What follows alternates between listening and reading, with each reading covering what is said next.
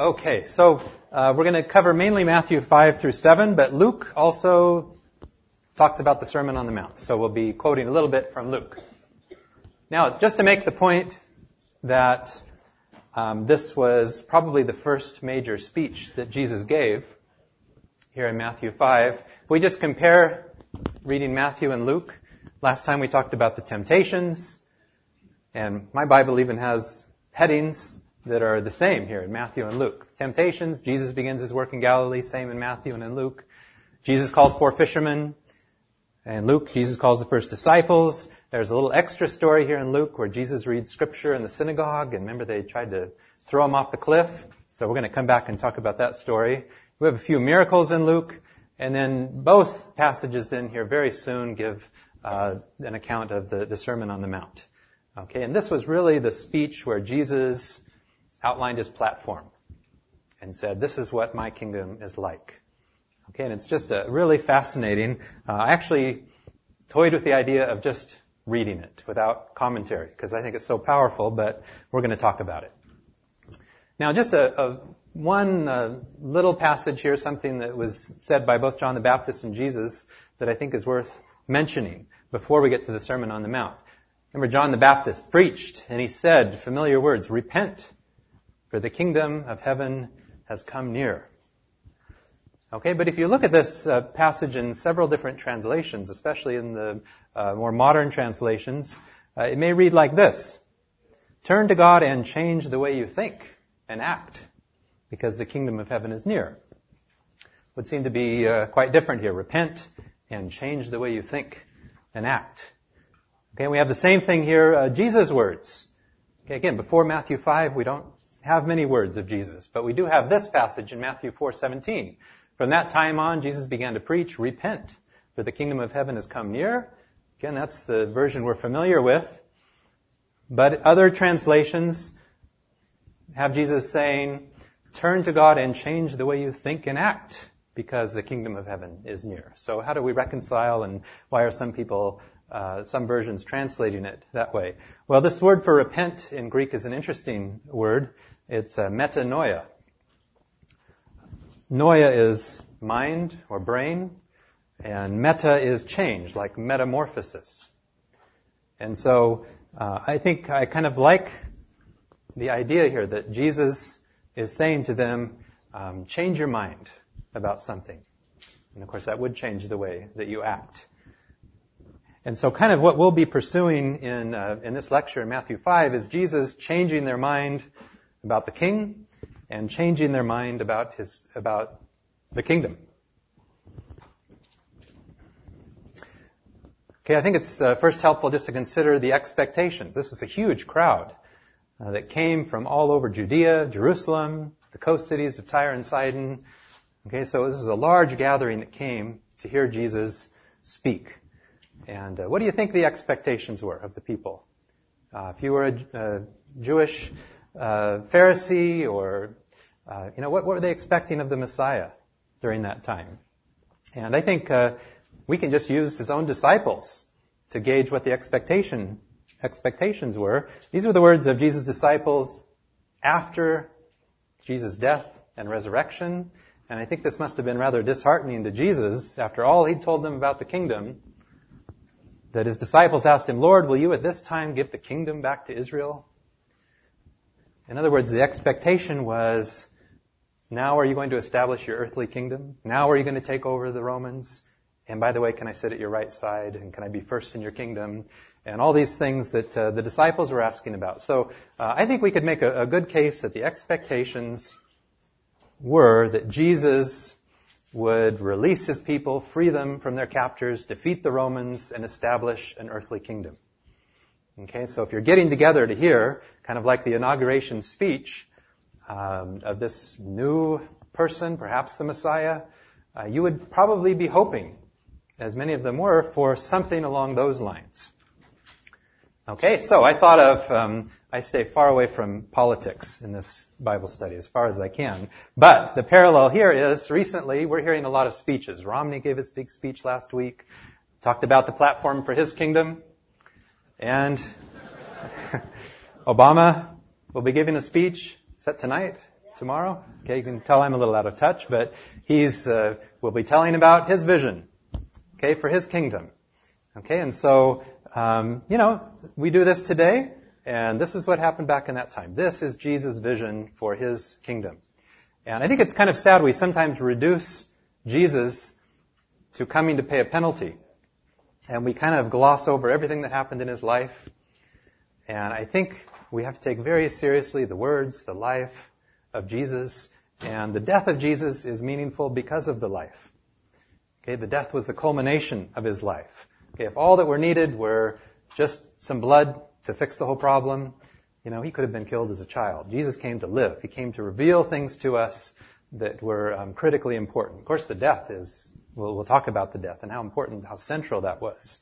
But we need to take in the whole picture of Jesus. So we're going to call this the Kingdom of God National Convention. And here comes Jesus to tell us about his kingdom. And I think it's most helpful to consider the Pharisees. Of course, there are various different sects within the Jewish community, but the Pharisees actually overlap the most with many things that parallel Jesus. They took the whole Old Testament just as we do. The Sadducees only saw the 5 books of Moses as authoritative. And so there were a lot of differences between the other groups. But we'll have a chance to talk more about the Pharisees, but we kind of want to imagine that group of individuals, the religious leaders, the people that the disciples were so enamored with. Remember, on one occasion, Jesus said something that offended them, and I just find this verse kind of funny, that the disciples came to him and said, "Did you know that the Pharisees had their feelings hurt by what you said?" They're very concerned. You hurt their feelings. Okay? And so there was really blind devotion to the Pharisees. And Jesus somehow has to shake the people up and see that's not how it is. Okay, you need to have a different vision for the kingdom. So the words are very familiar here. Blessed or happy are those who, and I think this is kind of a surprising list that Jesus came up with. Okay, would you intuitively think that the Messiah, the King, would start out this way? Happy are those who know they are spiritually poor. The kingdom of heaven belongs to them. Would that resonate with the Pharisees? Did they see themselves as spiritually poor? How did they look on people who were spiritually poor? Okay, that was kind of an unusual way to start. If we read it in Luke, it's just happy are you poor. Okay, which is interesting. The difference is there. But again, how were the poor viewed in this time? And it's very clear that during that time, if you were sick or poor or in any way misfortunate, that was a judgment of God. You were, by definition, cursed by God. If you were healthy, if you were rich, by definition, you were blessed by God. So Jesus is essentially saying, blessed are those who you consider to be cursed. So it's kind of unusual. Happy are those who mourn. Happy are those who are humble. Okay, was humility something that was really a virtue? Is that something that, people, want to be humble? That's really held up on a pedestal. No, remember even the disciples, we want to be first in your kingdom. So this, I think, would not really resonate. Happy are those who hunger and thirst for righteousness. Now, they might have liked this, but I think we could make a case that what did Jesus mean by righteousness? Justice. It is so often taking care of the oppressed of society, taking care of the widows. And I'm not sure that that's what the Pharisees would have in mind when they think of righteousness. Happy are those who are merciful to others. Okay, well, who is my neighbor? Who do you mean? Merciful to who? Okay, would just be friends, right? Merciful to what group of people? Happy are those who are pure in heart. Happy are those who work for peace. Okay, didn't you come to defeat the Romans? And then it ends with happy are those who are persecuted because they do what God requires. The kingdom of heaven belongs to them. Happy are you when people insult and persecute you and tell all kinds of evil lies against you because you are my followers. Now, did they want a Messiah who would say, boy, the ultimate is when you're persecuted for my kingdom? Okay, no, they wanted to rule. They wanted to get power back. And so to end this first little passage here with Happy are you when you are persecuted. I mean, it would have just been the polar opposite of the kingdom that everyone was desiring. So we just look at this list, and I think it just would be worthwhile to just spend some time and just reflecting on the kinds of things that Jesus highlighted. And I think it was very much tailored for the thoughts of that time, the people of that time, perhaps the spiritual pride and so on. And I think we could make a case that there's kind of an evolution here that, to really learn, we have to not consider ourselves spiritually rich. If you are reading the Bible just to confirm what you already think is true, well, you're probably not going to learn very much. Okay, we have to be humble about our approach to understanding and truth and to allow God to change the way we think and act. And ultimately, this leads to a change in actions. We're merciful to others. We have a new heart and a right spirit. We work for peace and perhaps even persecution. So he went on for just a few more verses, but as we'll see, they kind of stopped him. So he said, you are like salt for the whole human race. And salt, of course, is a preservative. So this is to preserve the truth about God. But there's a warning. But if salt loses its saltiness, there is no way to make it salty again. Is this perhaps an indication that they had lost their saltiness? It has become worthless, so it's thrown out and people trample on it. Again, would this make the blood pressure go up a little bit of people in his audience who just thought they had the truth nailed down? And then finally he said, you are like light for the whole world. A city built on a hill cannot be hid. No one lights a lamp and puts it under a bowl. Instead, it is put on a lampstand where it gives light for everyone in the house. In the same way, your light must shine before people so that they will see the good things you do, and they don't praise you, but they praise your Father in heaven. Okay, so that's about as far as Jesus could get in his talk. Now, we're used to, and again, I'm not making a political point here, but we're used to hearing politicians when they speak, lots of standing ovations, if you've ever watched, a president give a speech before Congress, 80 times they rise and maybe half will clap and the other half will sit. Sometimes they all stand up and clap. But it's pretty clear that when Jesus got this far in his sermon, they weren't applauding. Okay, and many people have seen there's a break that occurs right here. Because Jesus, it almost seems like he's saying, oh, hold on just a minute, hold on. Don't think that I've come to get rid of what is written in the law, because that's what they're thinking. This is not what the Messiah is supposed to do.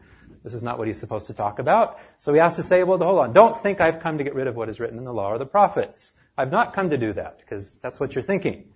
Instead, I have come to give full meaning to what is written. I've come to explain it to you. Okay, so we kind of have to, quell some disagreements in the audience. So again, if we just spend a little time, blessed are you poor. And we just think about people who were not blessed in that time. Remember the man who was born blind. And for the disciples, there are two options if you're born blind. Who sinned? This man or his parents? Okay, so if you are diseased in that time, the mindset of even Jesus' disciples was, well, either this man sinned or his parents sinned, and therefore God was punishing him. Okay, again, if you're poor, you're sick, you're cursed by God. Remember, Jesus said his blindness has nothing to do with his sins or his parents' sins. Okay, and they hadn't read the book of Job, or maybe they wouldn't have asked that question. Okay, but again, he's going against the common perception. Happy are you spiritually poor? And we've already said how the spiritual pride of that time. They had the Old Testament. Abraham is our father. They went to church. They kept a great list.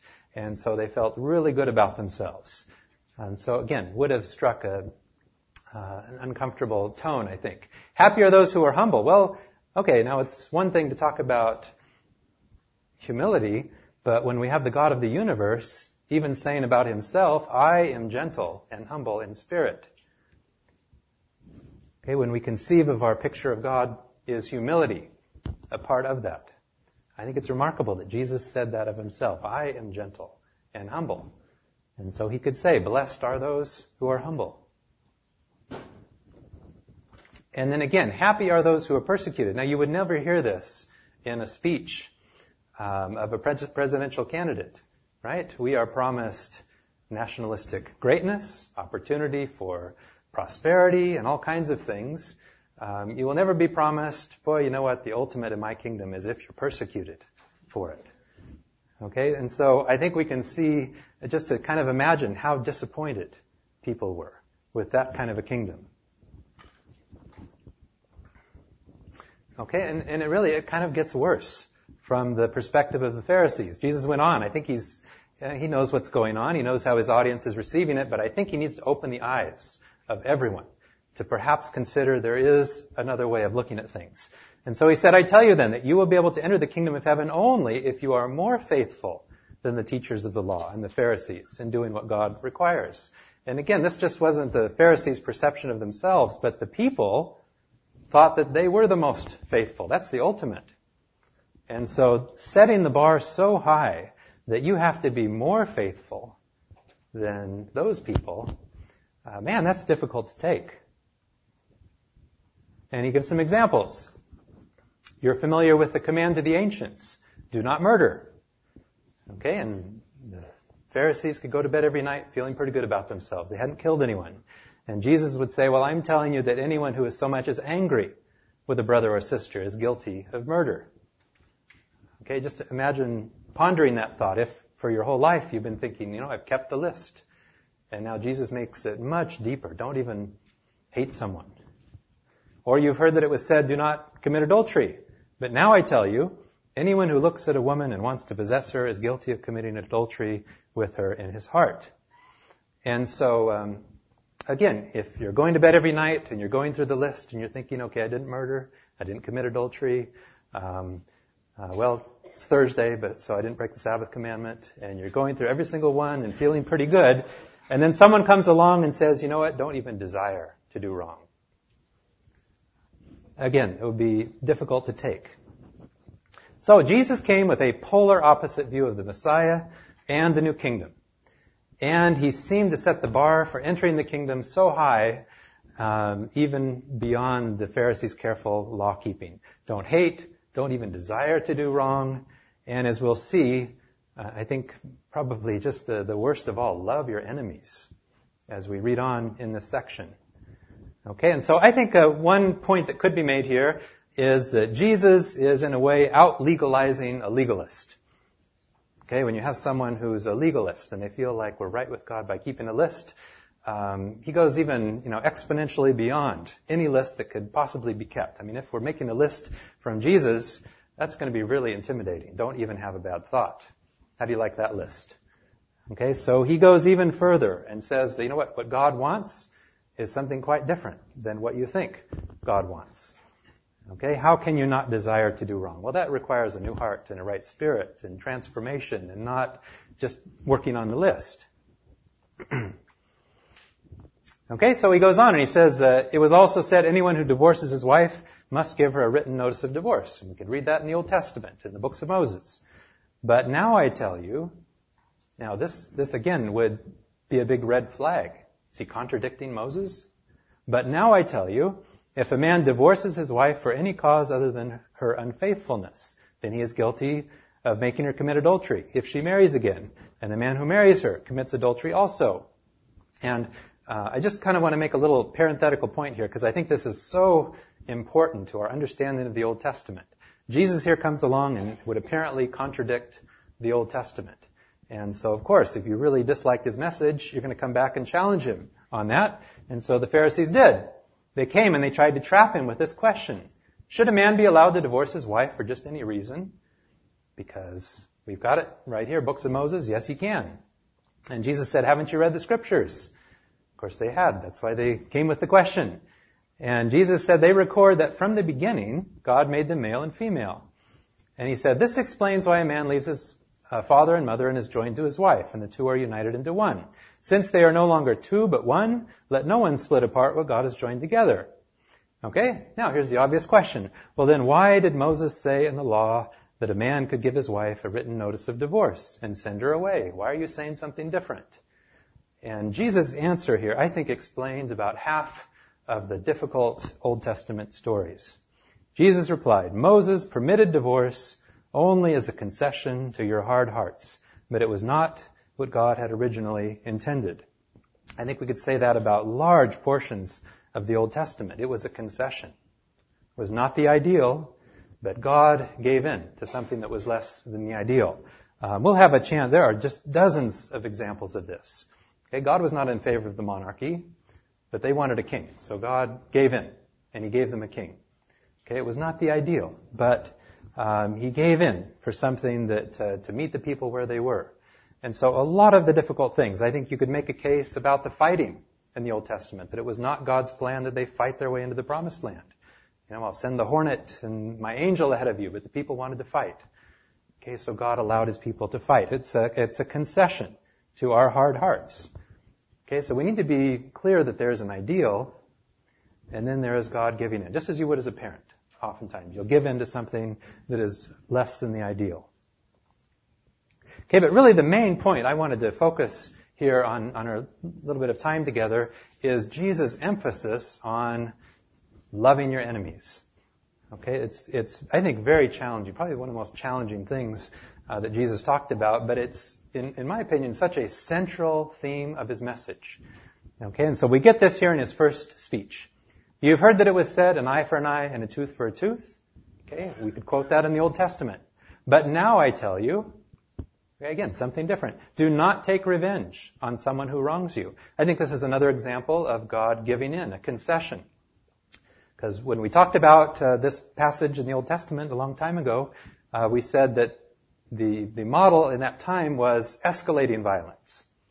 Okay, so, you kick me, I punch you, you stab me, I burn your house down. I mean, it was going up exponentially. And so there actually is something that could be said good about an eye for an eye and a tooth for a tooth, that at least stopped the escalating, revenge kind of a violence. Okay, and Jesus says, yep, that was a concession. I don't think God likes eye for an eye, tooth for a tooth. I think He agrees with Gandhi that an eye for an eye makes the world blind. Jesus comes along and says, yeah, there was a time for that, but now don't take revenge on someone who wrongs you. If someone slaps you on the right cheek, let him slap your left cheek too. Okay, just imagine just the implications of this. If someone takes you to court to sue you for your shirt, let him have your coat as well. If one of the occupation troops, okay, remember, these are the hated people, their national enemy, the Romans. If one of the occupation troops forces you to carry his pack 1 mile, carry it 2 miles. Now, was Jesus popular when He said that? Again, your national enemy. I mean, just picture, who's our national enemy? If something positive were said about them, or you actually have to do something like this, would we enjoy hearing something like that? When someone asks you for something, give it to him. When someone wants to borrow something, lend it to him. You have heard that it was said, love your friends, hate your enemies. But now, I tell you, all these but now. Love your enemies. And what we're going to try to grapple with here is, what does that mean? Love your enemies. Love your enemies and pray for those who persecute you. And notice, why do it? So that you may become the children of your Father in heaven. Several times here, becoming the children of our Father in heaven is equated with loving enemies. And notice, for God makes His sun to shine on bad and good people alike. Okay, God loves His enemies and gives rain to those who do good and to those who do evil. Why should God reward you if you love only the people who love you? Even the tax collectors do that. And if you speak only to your friends, have you done anything out of the ordinary? Even the pagans do that. You must be perfect, just as your Father in heaven is perfect. Okay, is that kind of intimidating here? We must be perfect. But notice, perfection is in the context of loving enemies, not in keeping a list. Okay, to be perfect in this passage is how we treat those who are our enemies. And if we just skip over to Luke, the same thing is told in Luke. It's just a little bit different. Okay, but I think it's worth reading. If you love only the people who love you, why should you receive a blessing? Even sinners love those who love them.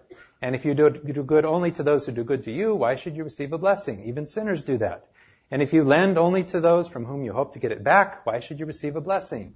Even sinners lend to sinners to get back the same amount. No, love your enemies and do good to them. Lend and expect nothing back.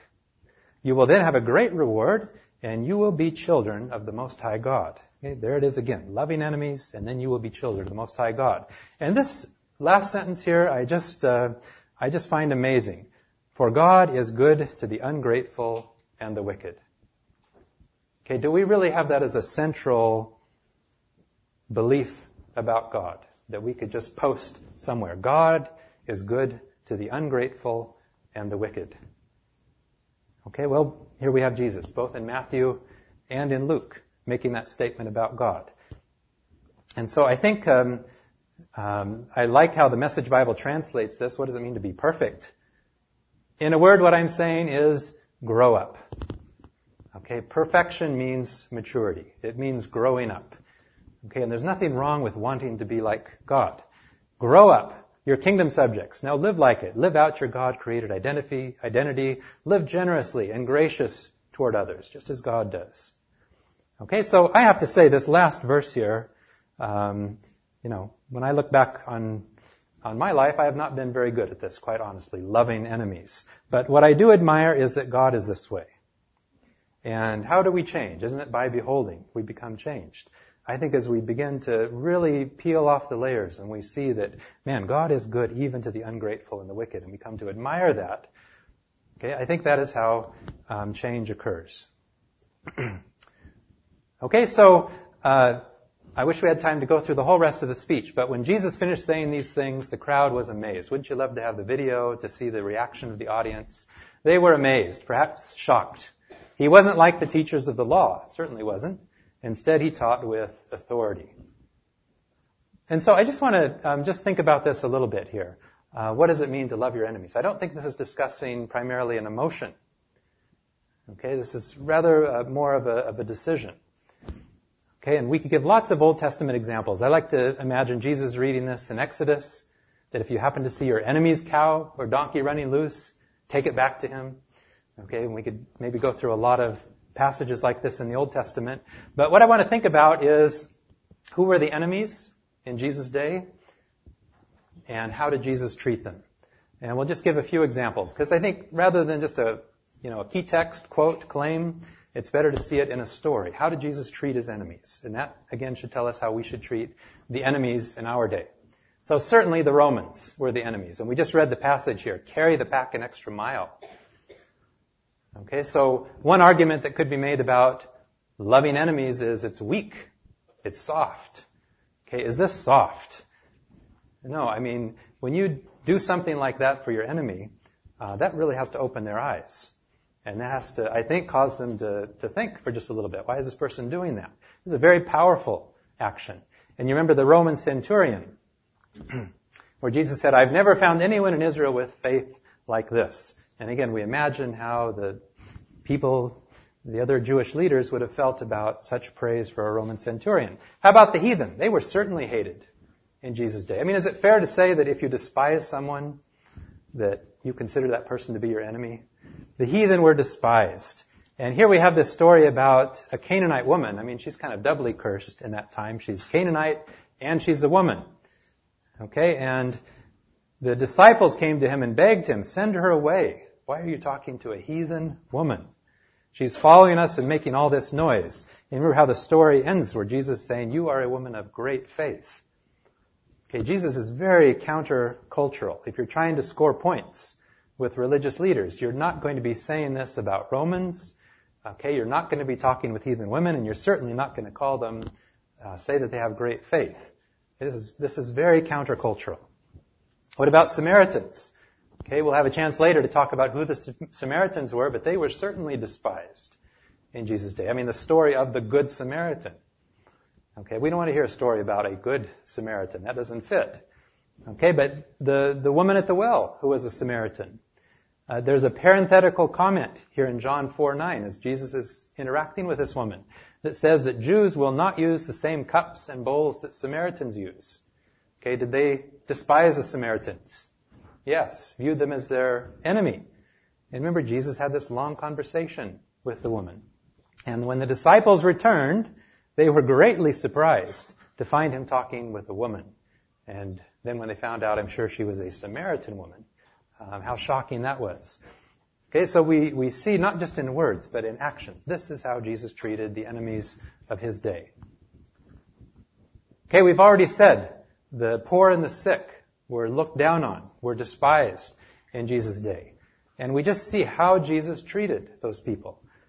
I love this story in Mark 1. Mark often describes it this way, that a man suffering from a dreaded skin disease. Well, we talked about leprosy today for the second year students. But what did they think about lepers? Well, you're cursed by God if you've got leprosy. So here comes this man with leprosy. He knelt down. He begged him for help. If you want to, he said, you can make me clean. And I love the way this is described here in Mark, that the writer of Mark, as he tried to paint a picture and describe how Jesus responded to this man, said that Jesus was filled with pity. Okay, again, I'd like to see the face, exactly what it looked like. But it was obvious. He was filled with pity. He reached out and touched him. I do want to, he answered. Be clean. So, again, in the context of a despised people, Jesus is countercultural, and just as evidence, were the Pharisees ever happy with his healing miracles of the poor, of the outcasts of society? Weren't they always unhappy about it? Okay, because these are people cursed by God. What are you doing healing them? So this is how Jesus treated the despised of his day. And finally, the riffraff, tax collectors, prostitutes. And we'll read this passage here in Matthew. Later, when Jesus was eating supper at Matthew's house with his close followers, a lot of disreputable characters. And if we read it in other Gospels, it was tax collectors, prostitutes, that kind of a crowd, came and joined them. And when the Pharisees saw him keeping this kind of company, they had a fit and lit into Jesus' followers. What kind of example is this from your teacher, acting cozy with crooks and riffraff? Okay, these are our enemies. And what is Jesus wasting his time with them for? Okay, this is, I think, we're trying to describe what it means to love enemies. Well, we want to treat people like that. And if we have any doubt, Jesus, how do you treat people who torture you to death? And his dying words are, Father, forgive them. So it wasn't just a theoretical idea. Hey, you guys, love your enemies. He loved his enemies all the way to his death as an example for how we should live as well. So if we try to apply this today, I read this story very recently, which I just found fascinating. There was a leader of an anti-Semitic party in Hungary who said horrible things about Jewish people. He said Jews are lice-infested, dirty murderers. And he discovered that he's Jewish. And imagine you have this paradigm your whole life about this group of people that you despise, and then he discovers that he himself is a Jew. So it came out that his mother was a Jew. According to Jewish law, that makes him Jewish. Not only that, but his grandmother survived Auschwitz, and his grandfather survived labor camps. And so we just imagine the paradigm shift that you would have looking at despised people, and then you find out you are one of them. And I think the paradigm shift for us here is to try to begin to see people as God sees people. To try to see people as worth dying for. Okay, as Jesus would die for them. And so maybe there's some change in this man. I don't really know the story, but I found it interesting that he planned the trip to Auschwitz. He apologized for any comments he'd made against the Jewish community. He'd like to make a trip to pay his respect to the Holocaust martyrs. And so again, that's a totally a big shift. So many of you know the story of Dietrich Bonhoeffer, but he had a lot to write about loving enemies. And I like this passage. Our enemies are those who harbor hostility against us, not those against whom we cherish hostility. Therefore, I think what he's saying is we don't have hostility against anyone. No one is our enemies. So our enemies are people that consider us their enemy. As a Christian, I am called to treat my enemy as a brother and to meet hostility with love. My behavior is thus determined not by the way others treat me, but by the treatment I receive from Jesus. And I think that really gets at the essence of what this means. Okay, and I know I read this quote last year, but it's just one of my favorites, one a good example of how to treat enemies. Just read about the life of Martin Luther King. And he described it this way: do to us what you will, you enemies, but we will still love you. But be assured that we'll wear you down by our capacity to suffer, and one day we will win our freedom. We will not only win freedom for ourselves, we will appeal to your heart and conscience, that we will win you in the process, and our victory will be a double victory. See, loving enemies is not just for us. The goal in loving enemies is to change your enemy. Okay, and I think, again, that's only possible if you can see them in a different way. So, anyway, who are the enemies in the 21st centuries? And here we get really dangerous. with giving specific examples, but I'll give a few. If you see a Muslim shopping somewhere, what kind of thoughts go through your mind? Do you look down on that person? Do you see this person as someone that God would value very highly? Okay, or do we look down and despise individuals? And again, if we just consider how Jesus treated all the outcasts, all the people that were looked down on in his time, are we able to treat people of other countries, other religions? Can we treat them as perhaps we might imagine Jesus might? If you see a homosexual couple at a restaurant, could you have a conversation with them? Could you, or would you despise and make comments about them? Okay, I think we could probably give lots and lots of examples of this, but I think we need to just think about who do we despise in our time and how do we treat people like that. In politics, boy, I'm friends on Facebook with people who are far right and far left and every day post lots and lots of comments that would seem to demonize both sides, and it's all very interesting, but what would it mean to really respect someone of a completely different political view? It doesn't mean we don't have opinions and we don't stand up for our convictions. But again, a central tenet of Christianity is that we love our enemies. So there are always objections to this and things that are raised, and this will be the last slide here, but I just want to mention a couple things. What do you do with dangerous peoples? Loving enemies doesn't mean we don't have prisons.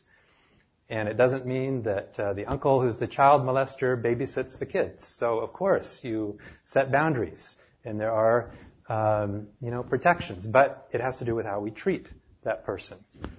Okay, even the worst sinners.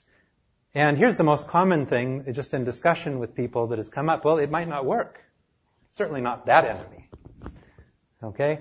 And here I think we have kind of a misconception that we do things because it's effective. I think that we should live our life primarily faithful to certain principles, rather than living our life thinking, okay, is this going to work or not? So faithfulness trumps effectiveness. And who said that being a Christian was a safe life? Okay, and many times it has not been safe. But we're faithful to principles, and that is always higher in priority than considering if it's going to work and if it's going to be effective. And you could say, well, it didn't work for Jesus. Look, he was killed. Did it work in the long run? Absolutely.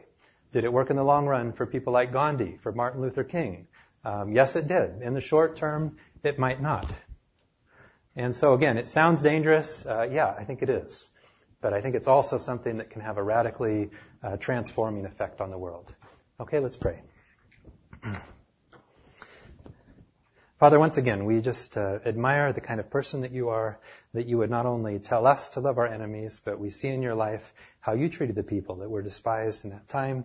And just give us more insight on this subject and help us to live more like that. Amen.